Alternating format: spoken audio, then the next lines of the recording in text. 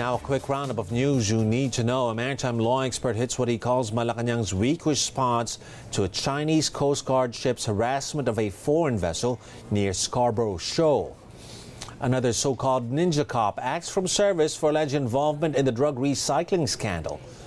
And government confirms some products from a local processed meat brand and seized imported pork products from China test positive for African swine fever.